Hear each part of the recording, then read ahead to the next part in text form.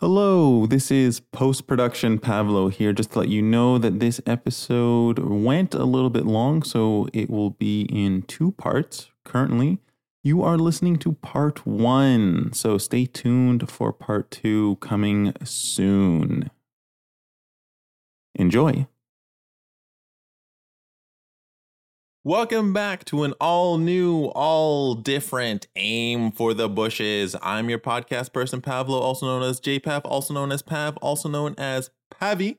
And today with me are two special fellow podcast people, Dexter and Alex. Yes. That's where you guys come in. Where you go, I feel Dexter, like that was my cue. Alex. So we know Good who's to be who. here. Good to be here. Yes, it's good to have you both back. Last time we were here, we were talking about Space Jam. Yeah, Space Jam.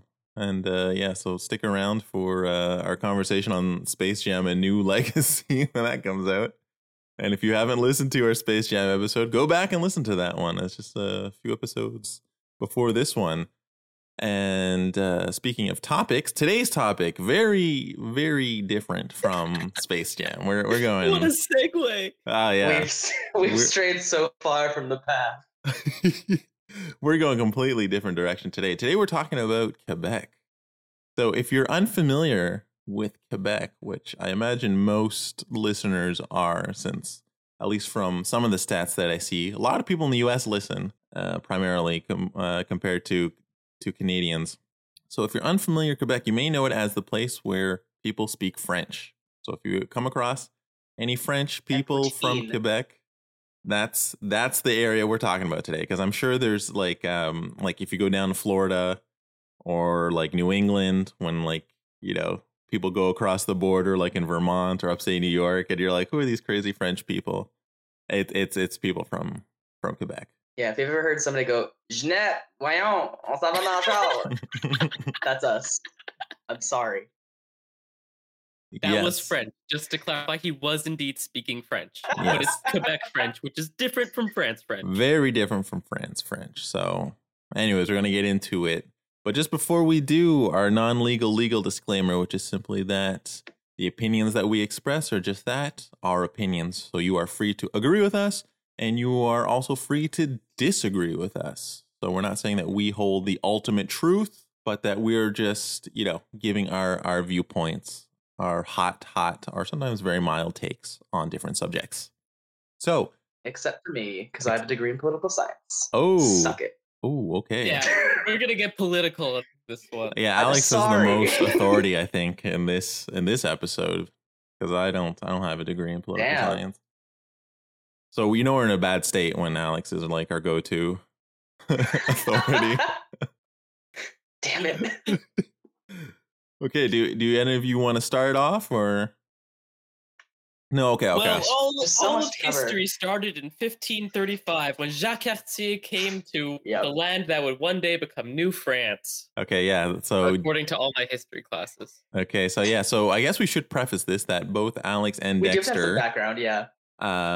I would classify you as Quebecer. Some people may not classify you as Quebecers. We're going to get into that in a second. Some people wouldn't classify me as a Quebecer. We're going to get into that, but I guess we should start with the history. Just before we get into the history. Yeah, so Dexter and Alex are from Quebec. I was not born in Quebec, but I've been living here for quite a while now. I was born next door in Ontario. So I didn't Oh yeah, I like that map that you sent. I'll put it in the show notes. Yeah, you should put it in the show notes. I think that is genuinely some good context. Yeah, no, it's a cheat sheet.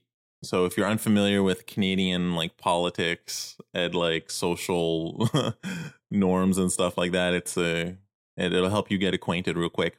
So I didn't go through obviously high school in Quebec and learning the history and all that stuff. You do learn about Quebec history because at the same time it is also early Canadian history, and we'll get into it in a second. Mm-hmm. But that's just about us, our backgrounds in terms of our relationship to this land called Quebec. So as Dexter mentioned, it starts with the French, Jacques Cartier, coming over in, I guess, what'd you say, 1539? I don't know the dates, but 1500s.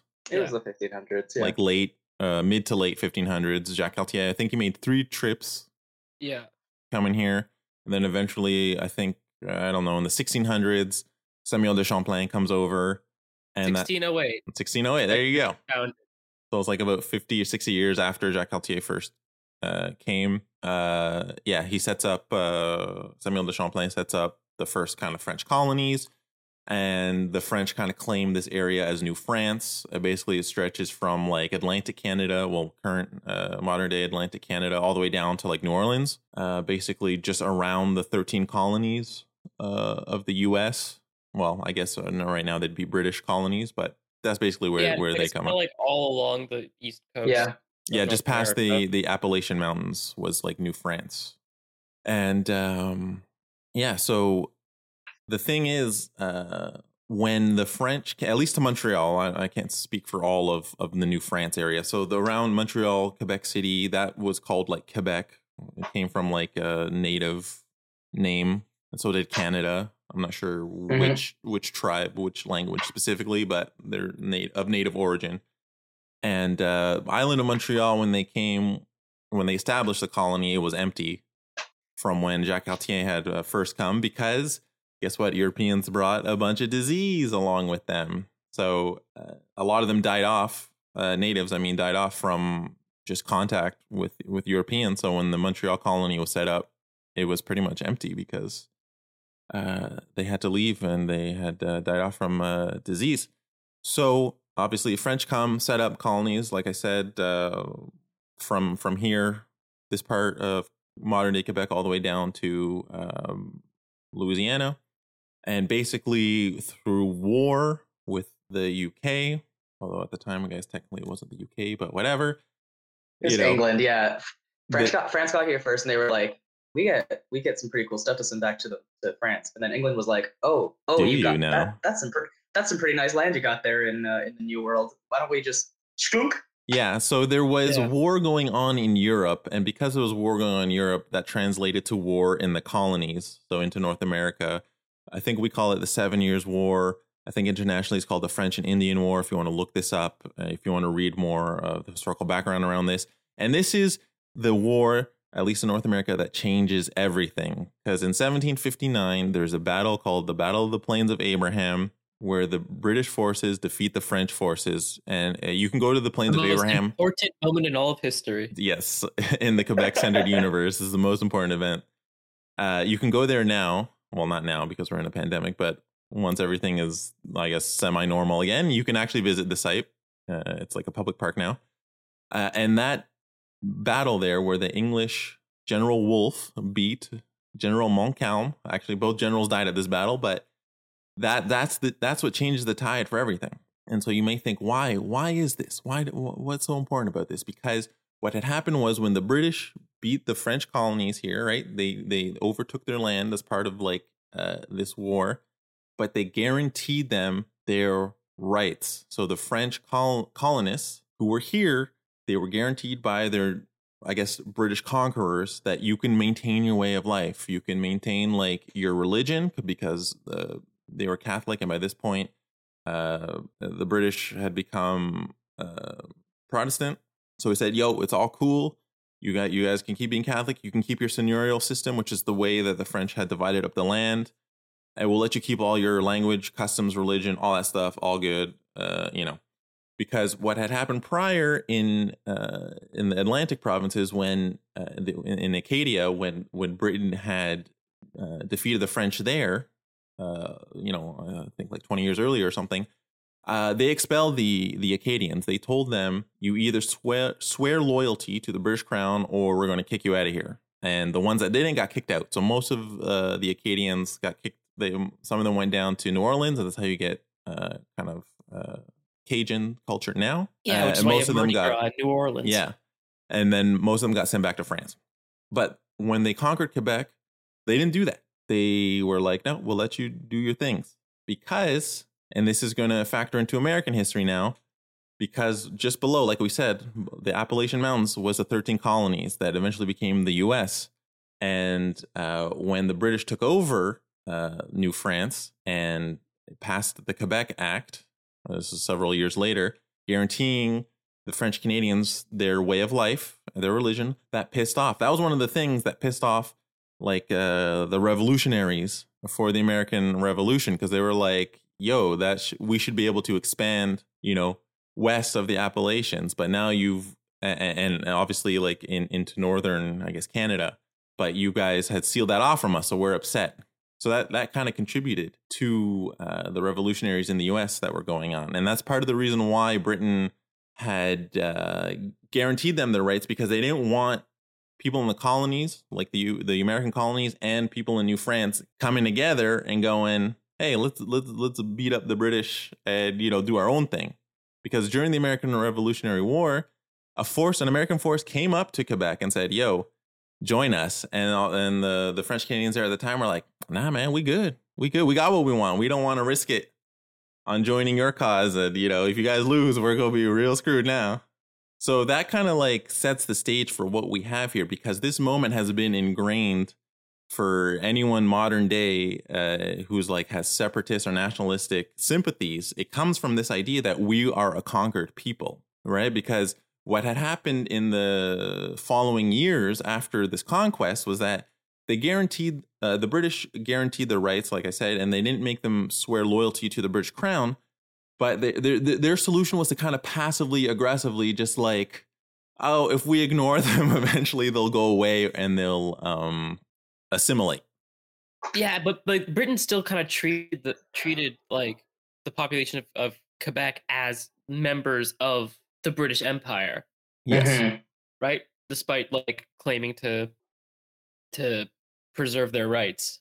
No, yeah, they did, because at the end of the day, they're still white Europeans. Yeah. That's the thing you have to remember. Yeah. And the reason why I bring this up is because when we're going to get into more modern day stuff, once we move out of the historical context, a lot of the way people who are like separatists or nationalistic, the way they talk about how their treatment, like historically by English speakers, by the British, is that, they were oppressed.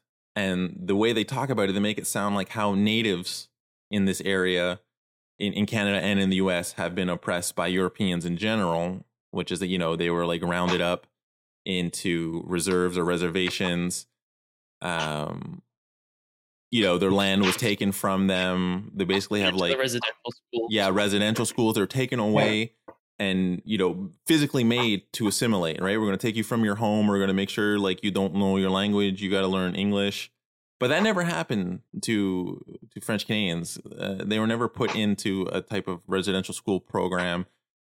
People in Quebec have been able to have their own form of government. Like we have a provincial legislature, and even before the creation of Canada and the province of Quebec, they had like Lower Canada had its own form of responsible government, representative government.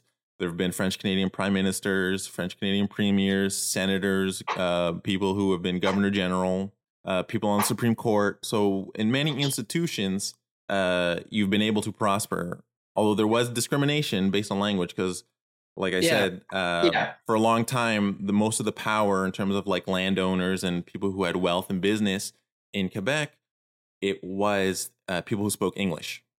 Yeah, for like a long time throughout like the 20th century, there was like a huge class divide between French-speaking Quebecers and English-speaking Quebecers, where English-speaking Quebecers were all like businessmen and the French-speaking Quebecers were all working class. Yes. Yeah. Yeah, there's definitely to say that there wasn't any discrimination from the English colonists, right? But like this idea that is very much set a precedent that like Quebecers needed special status. Yes. And this will come up later within Confederation when we actually become a country. And like later in the 1960s, it's a whole thing. To say that this is a simple issue is a lie.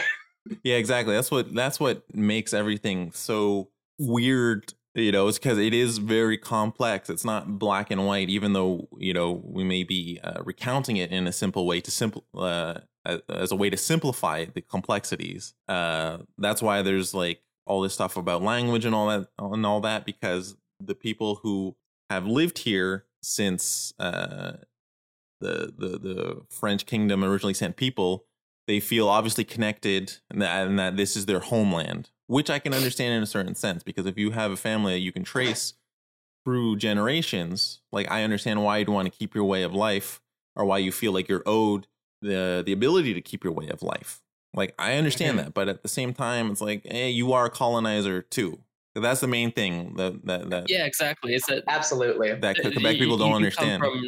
You come from the French Empire. Yeah, exactly. Because the way, like, one instance is like during the First World War, when Canada joined to fight against the Germans, alongside the British and French, as in from France, army, there was a huge anti-war sentiment in Quebec because they felt, well, that's part of the British Empire. We're not a part of it, right? We're anti-imperialists.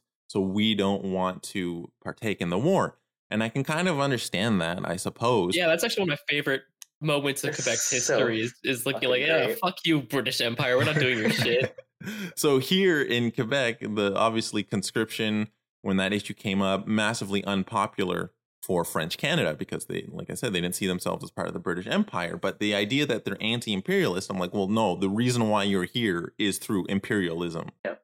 Right? You just lost along the way 500 years. Yeah, you just lost to the other team. Right? You guys are the same game, but you lost to the other team.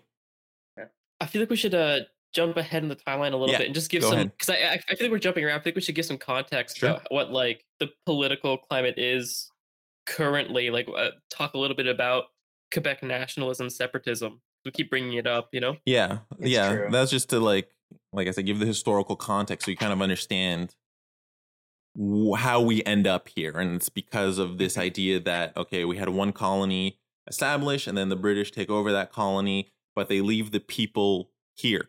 So they leave the people the French people who came to that colony, they leave them there and they say, okay, we will leave you alone, let you do your thing. But then all around that, you have, well, English-speaking Canada now, and then you have English-speaking US to the south. Yeah. So, yeah, go ahead. Like to this day, when people think of North America, the culture you think of is American culture, which is English culture, right? Mm-hmm. You don't, Quebec is usually a footnote in like demographics about language in North America, right? That there's like, and also in this little pocket here, they still speak French, right? So, and New Brunswick.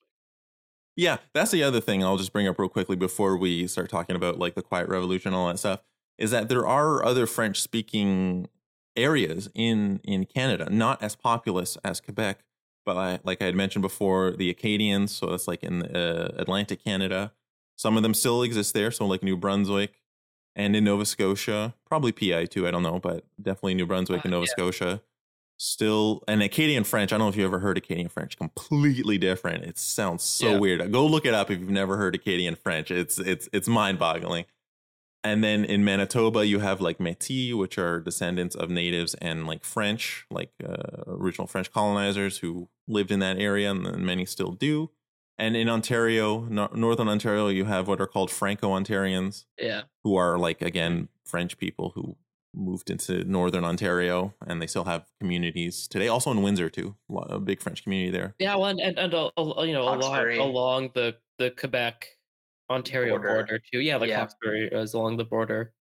Where like like on one side it's like the official language is French, on the other side the official language is English, but like Ottawa Gatineau area. The lines get blurred. Yeah, like Ottawa Gatineau. Yeah, but I meant like because you could argue that it's because it's cross border. It's there, but so I mean like further out in Ontario and like Manitoba, where you have populations that are removed from like Quebec, but still French, although smaller in size.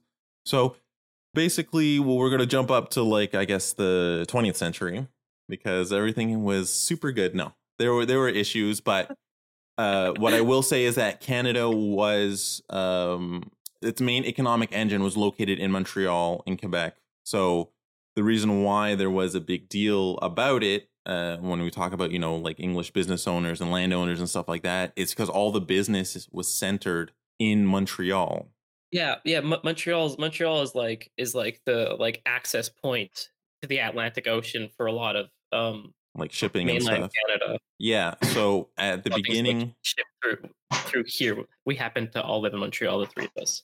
Yeah. So at the beginning of Canada, like, and even when you go before Canada becomes a country, the main source of economic output was Montreal. Montreal was the big city traditionally up until we get to the 1960s. And that's when we start getting into the Quiet Revolution and the language laws that we're going to talk about real soon. So I think it's like starting in the 50s, there had started a movement had kind of started to kind of like for French people or Quebecers to kind of be more in control of let's say their destiny within the country. Yeah, well, mostly I mean, there's a couple things that brought this on, right? But like, it's mostly economic and like religious based. From the research that I was doing, right? Like, for the longest time, Quebec's economy was centered on mostly like agrarian things. That's where the like outside of Montreal, where the business was kind of coming. And then when the Industrial Revolution hit in the 1870s or 1870 onward, a lot of these French people got pushed into the cities, doing low income jobs, and that's where a lot of like Montreal slums started developing. So again, this idea of like French people being like having French speaking Quebecers not having the best economic situation in this new booming age where they were disillusioned with like life in the city, right? The sentiment that they needed something for their own. And obviously a very big a good way to blame your economic misgivings is to blame the ruling business class of Anglophones, right? And at the same time, I mean, which is there's some validity to that. Which is absolutely. There are class issues in Quebec. As we talked about, right? For the longest time, the ruling business class definitely was like English Canadians, and coupled with this is the predominant feature of Quebec religiosity. The Roman Catholic Church was huge in this province. Yeah, had a big influence in like running a lot of social services and stuff like that. Yeah. Well, and like you go to any town in Quebec and there's there's like a church for every 10 houses. Yeah. And this is because like when one of the first things that they did when they came here in the colonies was to like evangelize, right? Was to convert the natives to Catholicism. So the Roman Catholic Church had its hands in literally every single pocket. They took care of all education, all healthcare until about the 1960s. Exactly. So that was part of that move to detangle from the Catholic Church and have a stronger like provincial government, but also again to strengthen their position within Canada as well, because a lot of businesses like coming in from the US, they would cater to primarily English speaking Canadians. And as we talked about, like with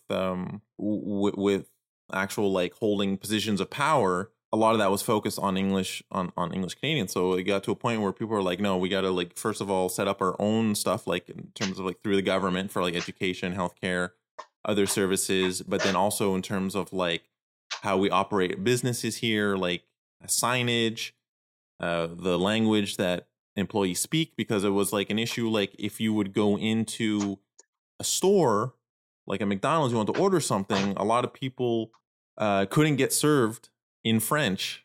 Yeah. If you only speak French and all the businesses are run in English, then how you get service? So like I can understand that frustration, because it's like, well, like we're the dominant language group because most people that live here are French speaking, and it's like you go into highly English speaking areas like Montreal, and you're like, well, this is like I'm a stranger, like in my own homeland kind of thing. So it makes sense that they would want to change this. So starting in the 60s, we have political movements that are geared to one, like we said, getting rid of the Catholic Church running everything, but then two, establishing a strong national identity. So national for people from Quebec, a French Canadian national identity. So that was like the main move, and that's why we have a shift in economic power from Montreal to Toronto starting in late 60s, early 70s, because a lot of people and businesses were like, we don't want to deal with like these language laws, because like Quebec had passed like their language law called Bill 101 that basically stipulated everything had to be in French in terms of like signage, in terms of language spoken in the business place, in terms of where you send your kids to school. Like if you're immigrants, you got to send them to French speaking school. So it was basically to ingrain French as the main day-to-day language. Yeah, it was a huge like socio-political movement. Like when before this is when the Parti Québécois was created, which is a political party that was solely for Quebecers. to promote all these things we can and go for it, Jackson. It was like it's like at the like on the provincial level for Quebec, it was like the nationalist party. And this is the time when they came into power. And it's actually kind of like when you look at the actual like reforms that they did, it's kind of sweeping. Like they nationalized public health care, they nationalized utilities. That's how Hydro-Quebec was made. If you don't know it, Hydro-Quebec is the one big power company. It's electricity that supplies hydroelectricity to like a lot of Canada and a lot of the US. Yeah, Quebec runs on hydroelectricity. Yeah. But yeah, that's one of those weird things is like often when you talk about nationalism in other countries, like you associate it with like conservatism, you know? Yeah. But like the Parti Québécois and a lot of the other like nationalist parties and like the national beliefs are very liberal in some ways. Surprisingly socialist, yeah. See, that's the thing, right? And this is what brings me to like identity, is because it's like, yes, they have like social programs, right? A lot of what they introduce and what they still carry on today is social, but then it comes down to, well, who is a Quebecer? Yeah, but it's like who are you including in your social programs?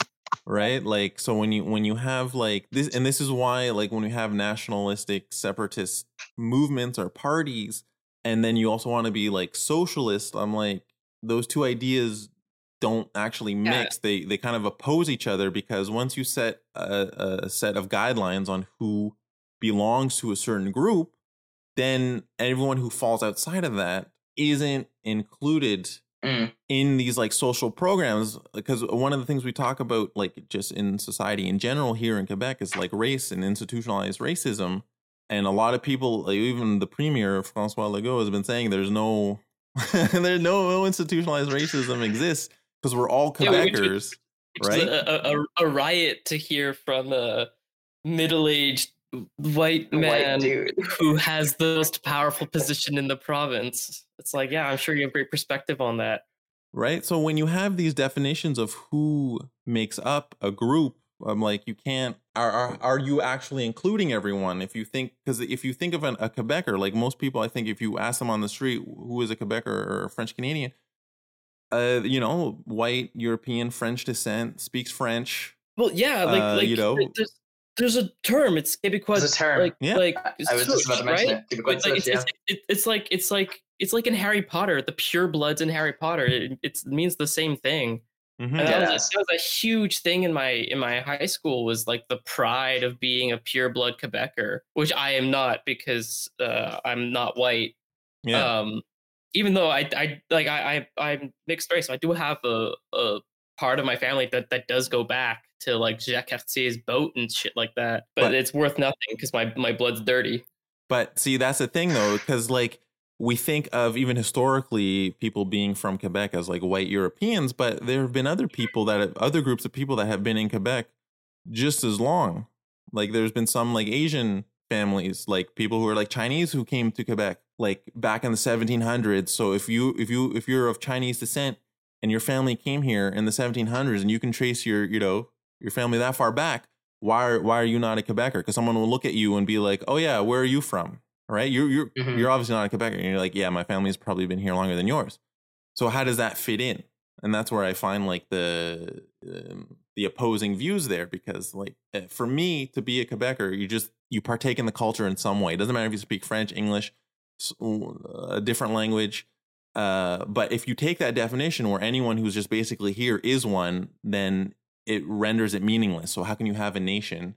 That's why I think like for Canadian identity, we don't have like a strong nationalistic Canadian identity in the same way that US or Quebec does, because there's so many different groups of people. How would you ever include everyone? So the easiest way to say is, well, we're all, so that means it's not important. So no one is, essentially. Yeah, Canada really doesn't have a strong national identity, because it like, well, you know, it was founded on two cultures, right? Like even when you look at its imperial European like framework, it was founded on a British colony and a French colony that were stuck together, and when that's your groundwork, you can't have a single national identity.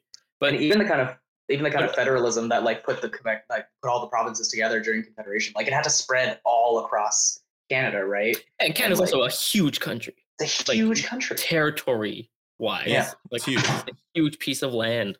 And it's built like on immigration, aside from the fact that, yes, those two colonial powers that came and started like colonies, obviously, I guess you could say doing like natives dirty here. That's another issue for another day. I can't speak too much on that, but we know that it's obviously something that exists, but something a little bit separate. But different groups of people from different countries had come over here, like especially for like the West. I remember like when we kind of talked about this like in history class, like they gave free land to like Ukrainians to come over and farm and develop the land, right? So and like, you had Chinese come over to like build the railroads in like BC and stuff and across the country. Yeah. British Columbia was colonized by a completely different group than Nova Scotia was. Yeah. So there's no way you can, because once you try to put out a set criteria of what is a Canadian, right, you're going to start creating inequalities right away. And the same thing happens for Quebec. Once you say this is what a Quebecer is, that's why I don't like the Saint Jean Baptiste Society and all these like pro-nationalistic groups, because they're like, you gotta hit, we gotta check you off, you gotta meet, these criteria, otherwise you're not part of it.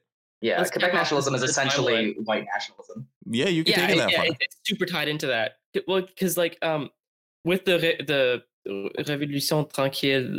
Quiet Revolution? What is that in English? The Quiet Revolution. With the Quiet Revolution, that led to a strong national identity for Quebec. Yeah. Right? Mm-hmm. With things like the Parti Québécois. And then that, I don't know, I think that kind of culminates in 1995 with the referendum. Mm-hmm. I was going to bring it up. Right? Which was a referendum, like a vote in Quebec of whether a province-wide vote, yeah. Whether Quebec should stay a province of Canada or become its own country. And we should mention that was the second such referendum. Oh, yeah, there were two referendums. The other one. I think there was one in the 70s. This was the one that almost worked. Yeah. It was like really, really close in terms of... There was one in 1980. Oh, it was 80. Which was like... Yeah, 1980, which was the question was like political sovereignty with economic association to Canada. Yeah. And then 1995 one, which was like full sovereignty. And I have the numbers. It was 49.42% yes to 50.58% no. Yeah. That's insane. In 1995. And okay, this is a little tangent, but one thing I do really like about Quebec is that people are very active in politics. People actually really are. And people care. It's crazy.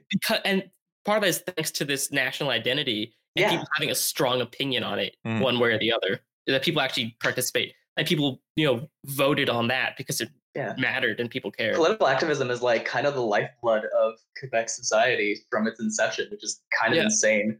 It's that's one of the nice bits of being a quote unquote underdog,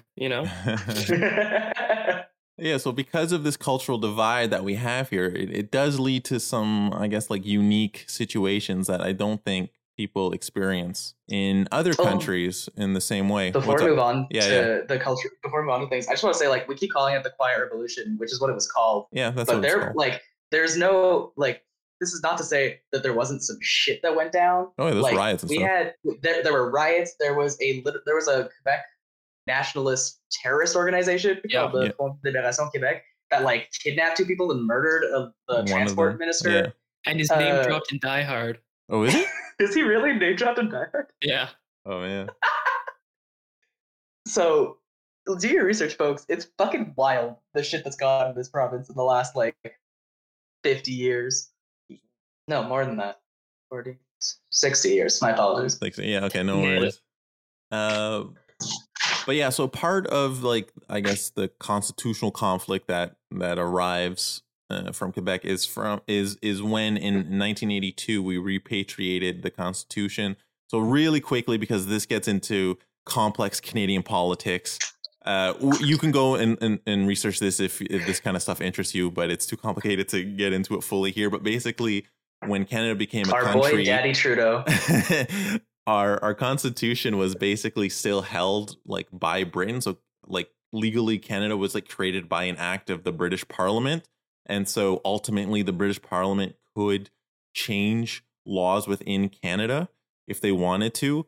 And conversely, if Canadian politicians or political parties wanted to affect change to the Canadian Constitution, they would have to get approval from the UK Parliament. Obviously, that is a very cumbersome and complex system, which means there will be like not a lot of change possible within the country because you got to rely on another country's political expediency and knowledge to affect what you want to do. So in the 80s, Trudeau, our current prime minister's father, Pierre Trudeau, said, okay, let's bring the constitutional home. That was his big political thing for his last term as prime minister, was like, let's bring the constitution home. So basically it means that Canada itself has the ultimate authority over what happens to its constitution. And that's where we get the like Charter of Rights and Freedoms and a few other things in this newly created Canadian Constitution.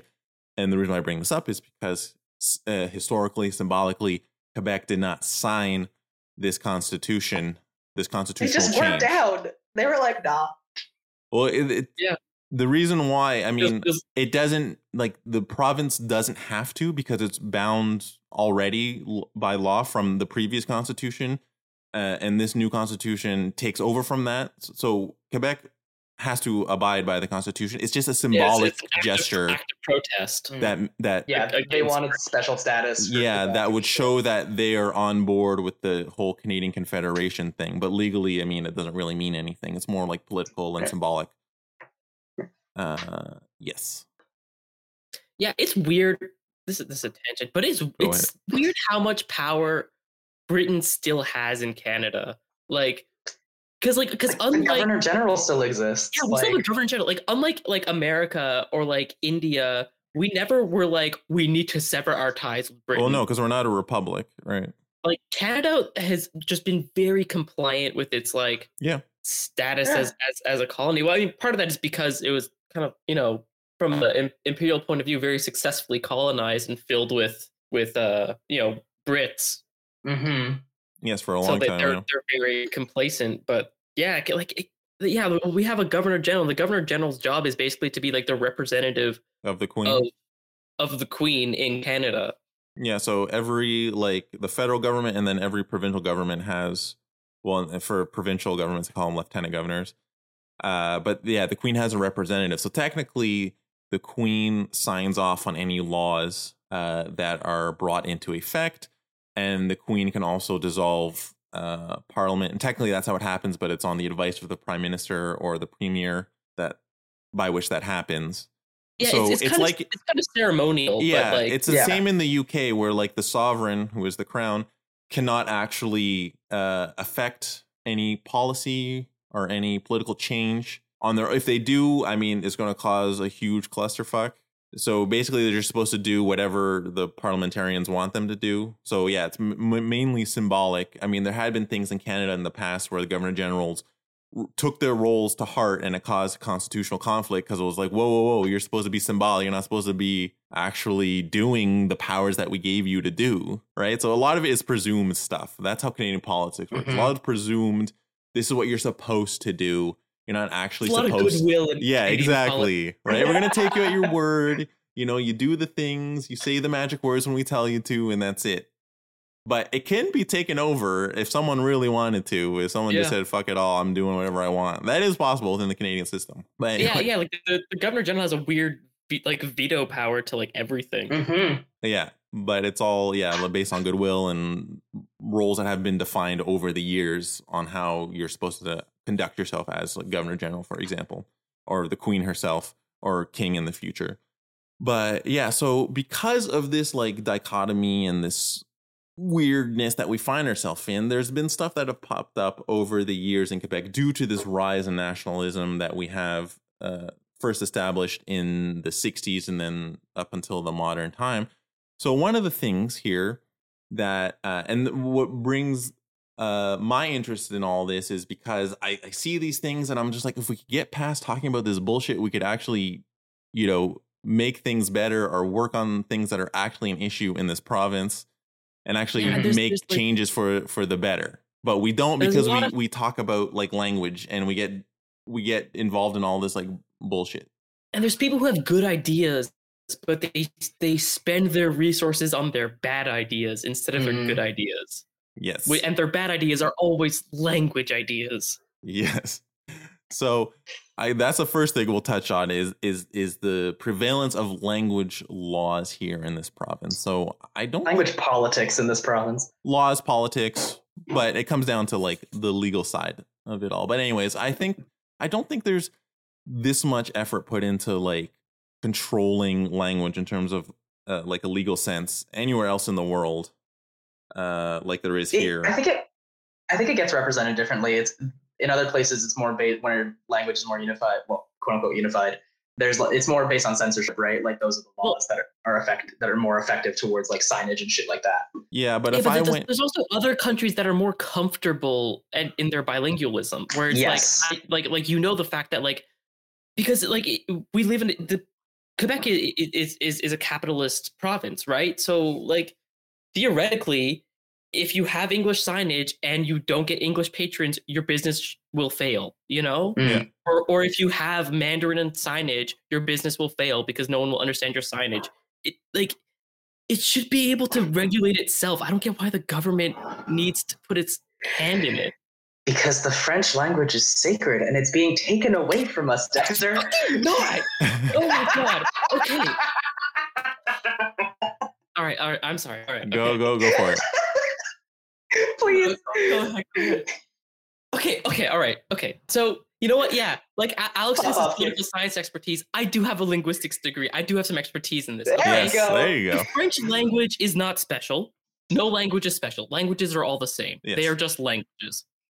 And also, there's this weird obsession with like the preservation and like the quality and the beauty of French and compared to English. But like, firstly, France doesn't care this much about French. France doesn't care. France is aware that their language evolves and they accept English words into their language because that's what happens when you live in a global world where we have the internet. You're gonna get loan words. Well, especially where English is like the dominant language for business. Yeah, and when you are surrounded by English in every other province, and when like the biggest city in the province is very bilingual, there's gonna be English words. Mm-hmm.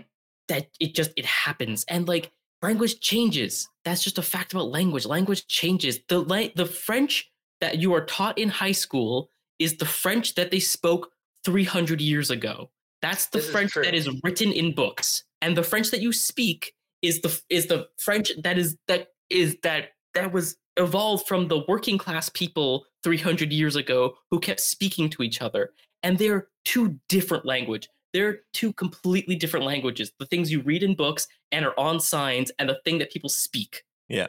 They're completely different. And it's weird that they keep conflating the two and that becomes this like identity and political issue. It becomes the focus of everything to the detriment of everything else. Like there are other elements to Quebec culture that make it unique compared to Canada that I think are more important than the language.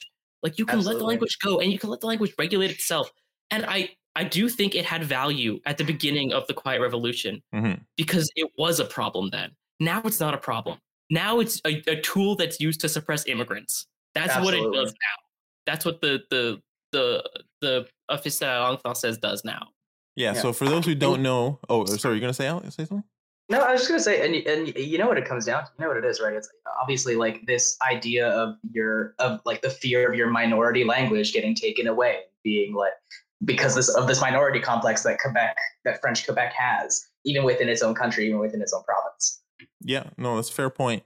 So to highlight some of the silliness that comes from this regulation of language, one is we have the Office de la Langue Française, or Office Québécoise de la Langue Française. It's a branch of the government that makes sure there's enough French. Like if you're really dedicated to this, you have a sign that has like the name of your company in English and in French. Firstly, it has to have the name in English and in French, or in only French. Yeah. And if it does have English and French, the French has to be slightly larger than the English. It has to be 3 times bigger than the English and placed on top. So you'll see signs where it's like, and whenever I see this on the metro, I kind of like laugh because there'll be like emergency instructions.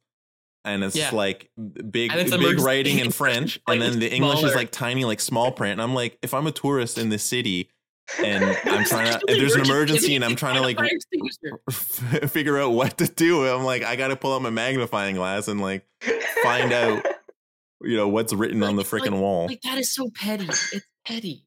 Absolutely. Yeah, and so you can actually like submit, because I read about this news from time to time where like a store or a business will have English signage or not the right kind of signage because maybe the words aren't 3 times bigger or something. But you can submit like anonymous complaints, and then the office will come down on you. And sometimes they get like 1 or 2 complaints from someone. Yeah. So it means the majority of people don't really give a shit, but like you have that one jackass that does, and now someone's faced with a bunch of fines by someone who probably doesn't even go to that place, but just saw it and was upset by it. And if you have a store that has only English signage, it's probably in an English neighborhood. Because if you have a store with only English signage in a French neighborhood, the French people aren't going to come to your store. No. Like that's basic economics. So one of the things that had come out over the last few years was what we call Pastagate. And so this was because of the French language police. Menus in restaurants, they would say pasta on the menu. So when you go your pasta section, your spaghetti, linguine, fettuccine, whatever, lasagna.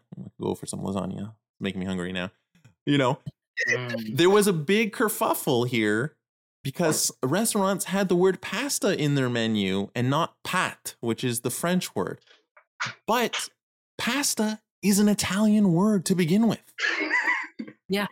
Right? Yeah. So like, who gives a shit? Everyone knows what it is. You go to a restaurant, you see pasta, you're not like, oh, it doesn't say pat, so I don't know what the fuck I'm ordering. That's one of those nonsense things where it's like keeping with like what the dictionary says. The dictionary says path, but like if you speak to people who speak French, like normal Quebecers, they will say the word pasta. They know what it is. Like that's one of those words that has made it in, and it didn't make it in through the English speakers. It made it in through the huge Italian community in Montreal. Yeah, it's just one of those things where it's like, this should not be an issue, but this is what we're talking about. I remember when it was popular in the news when this was going on, instead of like the crumbling infrastructure in Montreal. Like that's what we should be dedicating money to and attention to. Like anytime one of these things comes up, it grabs all the attention. Yes. And it wastes people's attention to politics. Yeah. And because it's, you know why? It's because it's a hallmark of the separatist movement that like the nationalism that's still alive in Quebec politics today, right?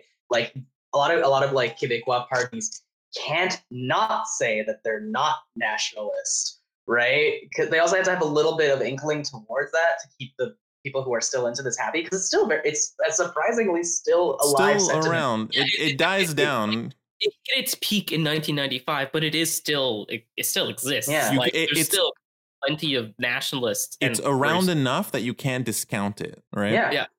It's like almost like with any technology, making a comparison here, like to technology. Anytime like a new technology comes out, right? People say, oh, this old format is dead, right? So you may think like radio, oh, there's television, there's movies, there's streaming now. Radio is dead. Who listens to radio? But still around, right? Still around. So it's kind of similar with this political movement for separatism, at least like on the provincial level. It's even federal too. It's still around. Yeah, it's also because like it's literally, Papa was mentioning this and then I cut him off before, but it's literally it's in Quebec law. Like the way when the Parti Québécois came into power, they made this thing called the Charter of the French Language. Yep. Which in the Quebec Constitution like has the goal of protecting the French language, making it the official language of business in Quebec. Like it's literally in there it's legal. They can't fuck with it. Which is why it's quote unquote so important. Canadians are the most powerful minority in the fucking world. Insane. Like, they have such a chokehold on the federal government. Like I think we talked about this in some earlier episode, but like we have a thing called the Bloc Québécois, which is a federal political party that is basically a protest party. Like its sole purpose is for Quebecers to vote for it so that they can show that they didn't vote for any of the other parties. Yeah, there's basically there's 75 seats in the federal parliament in Quebec, and they only run in Quebec. So there's no way they could ever form government unless it was like a coalition government or something. But there's no way they could ever form. You know, yeah, they're just there strictly to advocate for Quebec policy and economic stuff on the federal level. Like that's their only purpose. Which has value. I understand why they do it, but it's really hard to respect like the plight of French Canadians when at the exact same time they're oppressing all of their like Haitian and Moroccan immigrants. It's like it's really hard for me to be like, oh yeah, I do see how you guys are a minority and you guys do suffer, but like at the same time, you're super Islamophobic. Yeah. We're gonna get to that in a second. Just before, and there's the French Charter. Just one last thing about the French language charter. Like it has more effect than just restricting like business signs and stuff. In Quebec, if you like didn't, it also like affects people's language of study. So like if you were born in Quebec. And your parents didn't go to a elementary or high school in English, you can't go to an elementary or high school in English. Which means that if you are an immigrant, you have to go to French school. Exactly. And if you're French speaking and both your parents went to French school, you have to go to French school. Yeah. Which kind of cripples your French speaking community because they can't learn English, which means that they can't join the world, right? They can't join global business because global business is in English. So just before we move on to things like immigration, because obviously this has an effect too, just a couple things about language here that I just want to bring up because it is annoying. So we talked about Passaget, bonjour. Did we talk about bonjour? No, hey? No, okay, so in Montreal, and that's the other thing about with all these language laws, they basically center around Montreal because this is the part of Quebec that has the English speaking population, a little bit in Gatineau. Because rural Quebec is all French. Pretty much French. Like none of this. So none of this stuff really matters there because everything will be done in French and everyone speaks French. So everyone kind of gets along. So it's like totally fine. But once you get to Montreal, which is the big city, although not as big as it used to be, like we mentioned before, historically, Montreal was a big city of Canada. Now it's just like the big city in Quebec, although second largest population. So in Montreal, when you go to a store, it's very frequent for the person working customer service to greet you with bonjour, hi, because a lot of people speak both languages. So I don't know, but just by looking at you, do you speak French or English? So I'll say bonjour, hi, and then you can respond in English or in French, and we can continue the conversation from there.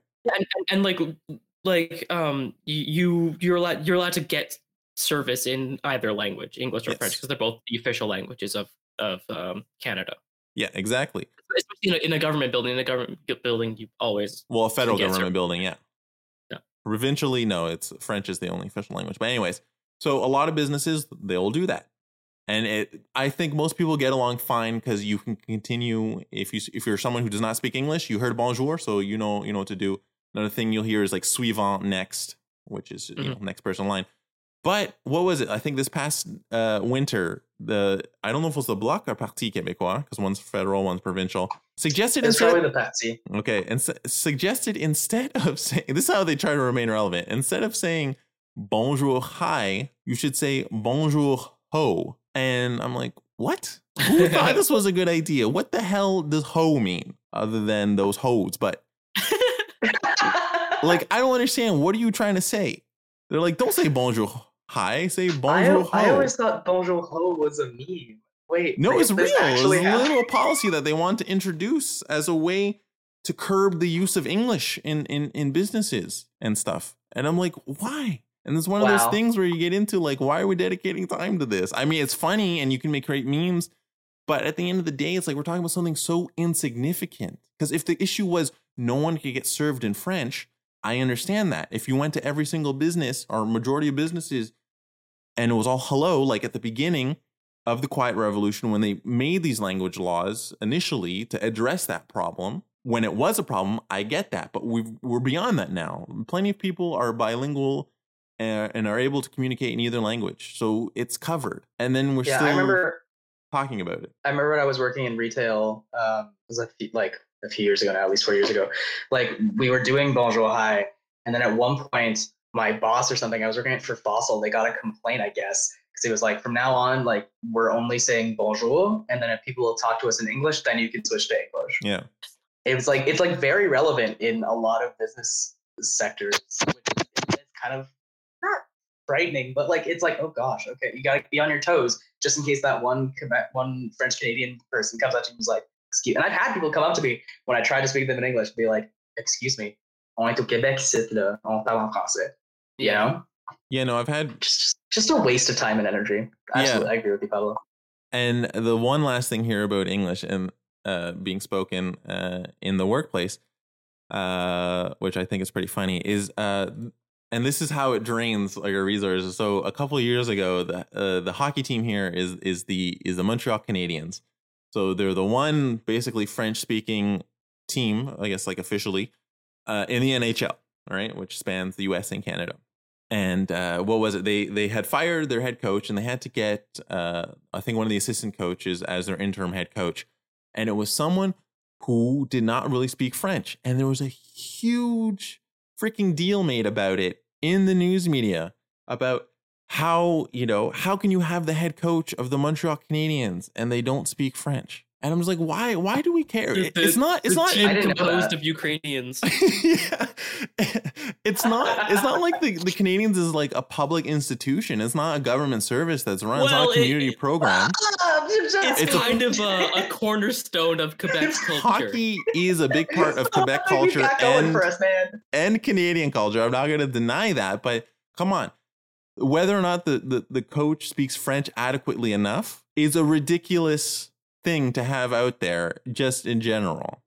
Because like, yeah, the players don't, that was a thing. The players don't have to, right? It's not like most of the people who make up the team are from Montreal, or you have to be, you have people who come from Europe, you have people come from the US, you have people come from other parts of the country who probably only speak and like English. it's a sports league, so you're trading players across teams, so you end up with a bunch of Americans and every other aspect of the NHL is in English. The only time they do stuff in French is if they're doing marketing material specifically for the Quebec market. But everything, like a game's run in English, so they're not bilingual, right? Any French coach, French-speaking coach of the Montreal Canadiens has to know English. So at the end of the day, like if you have someone who's not as good in French or maybe only speaks English, like I don't understand why it's like taking up time beyond like talking in the sports section, basically. But anyways. So that's some of the ridiculousness about like language laws that kind of take away. But let's move on here to the expression of religious freedom a little bit. Yeah. The secularism. Ooh. Yes. So quote unquote secularism. Quebec claims to be a secular society, much like France also likes to be a secular society. And which is also total bullshit there. Oh, yeah, of course.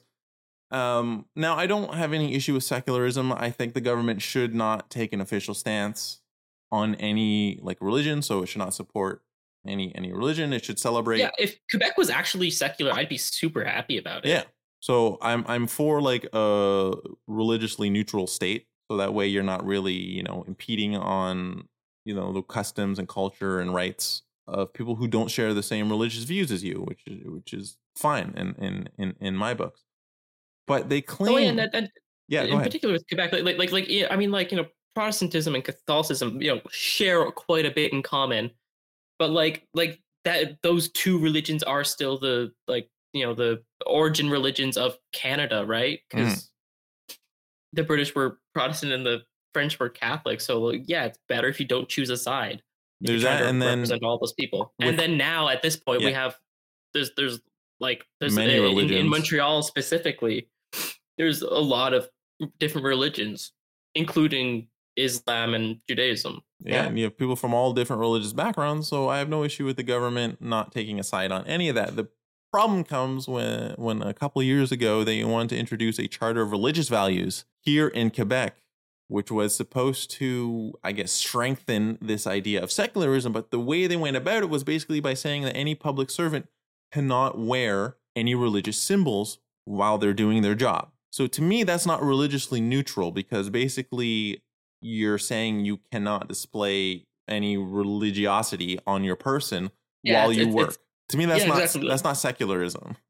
Yeah, being secular is like you can have whatever religion. Yeah, exactly. You can represent whatever religion you belong to while you're at work. So that means, and the important part of that, Bill 71 or whatever, is that it specifically targets. I don't know, Bill 21. My apologies. I have 21, against it. Is that it particularly, discriminated against religions that overtly showed their religious exactly things, right? That doesn't bother Catholics so much because you're wearing a little crucifix. Well, it doesn't bother Catholics and Protestants because those are, generally speaking, people who go to church like 2 times a year.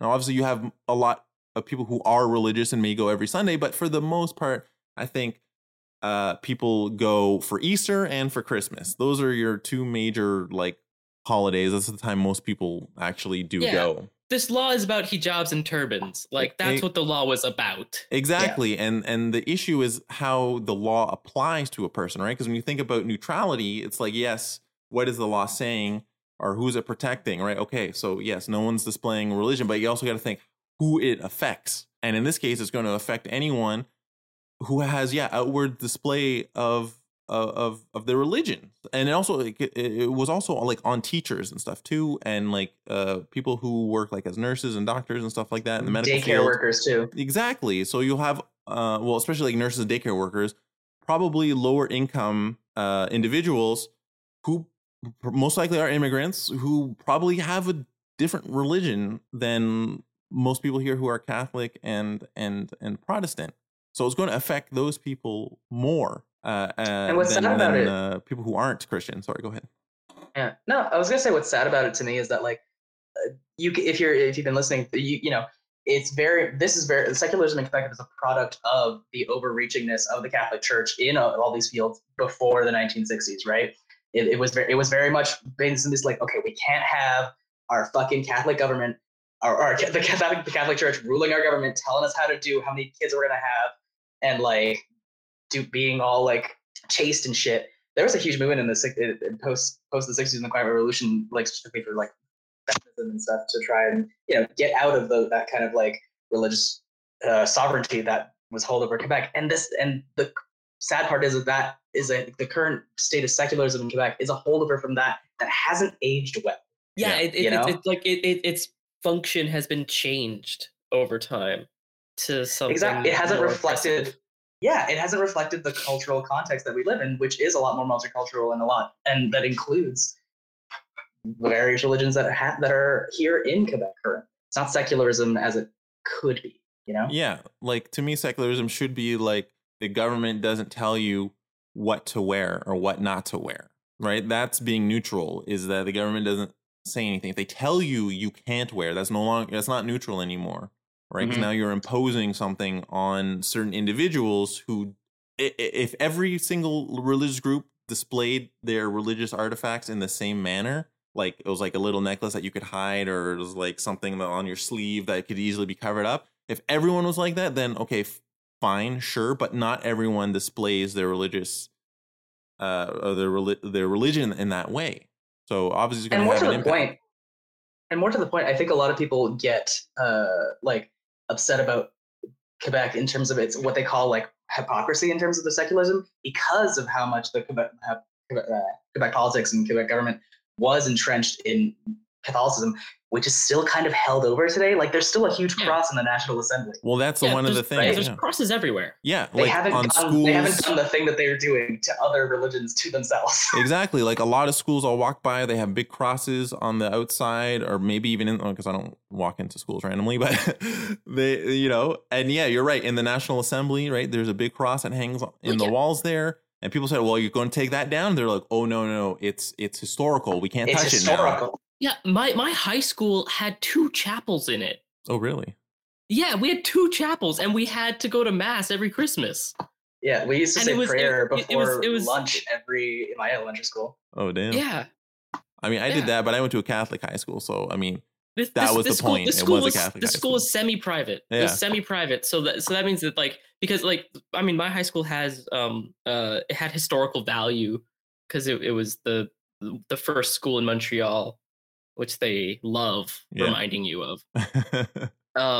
So because of that, the provincial government provides a lot of the money for the school, but that means that the government is running a Catholic school, basically, right? Yeah. And a lot of other buildings where they still have this display of Christian symbols, they're allowed to remain untouched, because the fear is that like this is the internal logic of why we'd have such a law, is that if I'm a person and I see someone wearing a turban or wearing a kippah or some other religious symbol or item, I'm going to be converted. I'm going to look at them and be like, oh yeah, I want to be Jew now. Exactly. And it's if you have teachers wearing hijabs in the class, it's going to turn all the students into terrifying Muslims, and we can't have that. It's going to ruin Quebec culture. It doesn't make sense. Like, I wouldn't want anyone like proselytizing. Yeah, if I sent my kid to school and their teacher was someone who was Muslim and they were proselytizing to the students about how you should convert to Islam, I'd be like, this is not the place for that. I didn't come to bring my kid to school to be converted to your religion. Like, that's not cool. But I wouldn't, look at someone wearing like a hijab, for example, and then go, oh no, my kid, like they're clearly just going to convert them. It's like, that's not how that works. Like, I understand you have your religious belief, you're following it. That's cool. You teach my kid. Great. Like, you don't really need to get involved on that level. Well, and like the messed up thing is that like they kind of succeeded, because like this was like part of this was to run like immigrant teachers out of the schools, and it worked. Well, yeah, because I mean, once you pass the law, then that's it. You pass the law. The other thing about this religious symbol law, it ties into like face coverings with like was it the burqa? With niqabs and burqas. Yeah, and burqas. Exactly. And I remember before, like, obviously the pandemic hit, the justification as to why we need this law, why we can't have people covering their faces with a burqa or a niqab, because how are we going to know who they are? They could be that could be anyone underneath there. Yeah, that was always the argument. It's like we can't have someone wearing a niqab into a bank. They could be trying to rob the bank. It's like, and it doesn't make it's such like mental gymnastics to like rationalize your racism. It doesn't. Yeah, and now everyone has to wear masks, right? And you don't hear the fucking Quebec government going like, no, maybe we shouldn't wear masks. We're gonna have the thing is that there are a lot of people who are still saying that, right? Because that's built. Well, yeah, but it's it's all the idiot French Canadians who yell racist slurs at me in the street. They say this stuff too. Oh yeah. So we had to shift to basically covering our faces, at least indoors in public. And, the world didn't fall apart, basically. And before, anytime someone had like a hijab or not hijab, sorry, a niqab or a burqa, like, it was never an issue if you need to confirm their identity. Like, I worked at one of the polling stations for the federal elections, and I think a few people came in with their face covered, and the person who like was assigned for like confirming their identity, they went like aside, took off their thing, and they confirmed, okay, cool. Like, it wasn't a big deal. It's not like people who wear them, like, I can never take it off. Like, they don't take like vows of like, I guess equivalent of vow of silence, where it's like, I can never undo this bond. It's just like, no, okay, if you need to see my face, I'll show it to you. No problem. We move on with our life. It's never been as big as a deal as they try to make it out to like justify this kind of law here.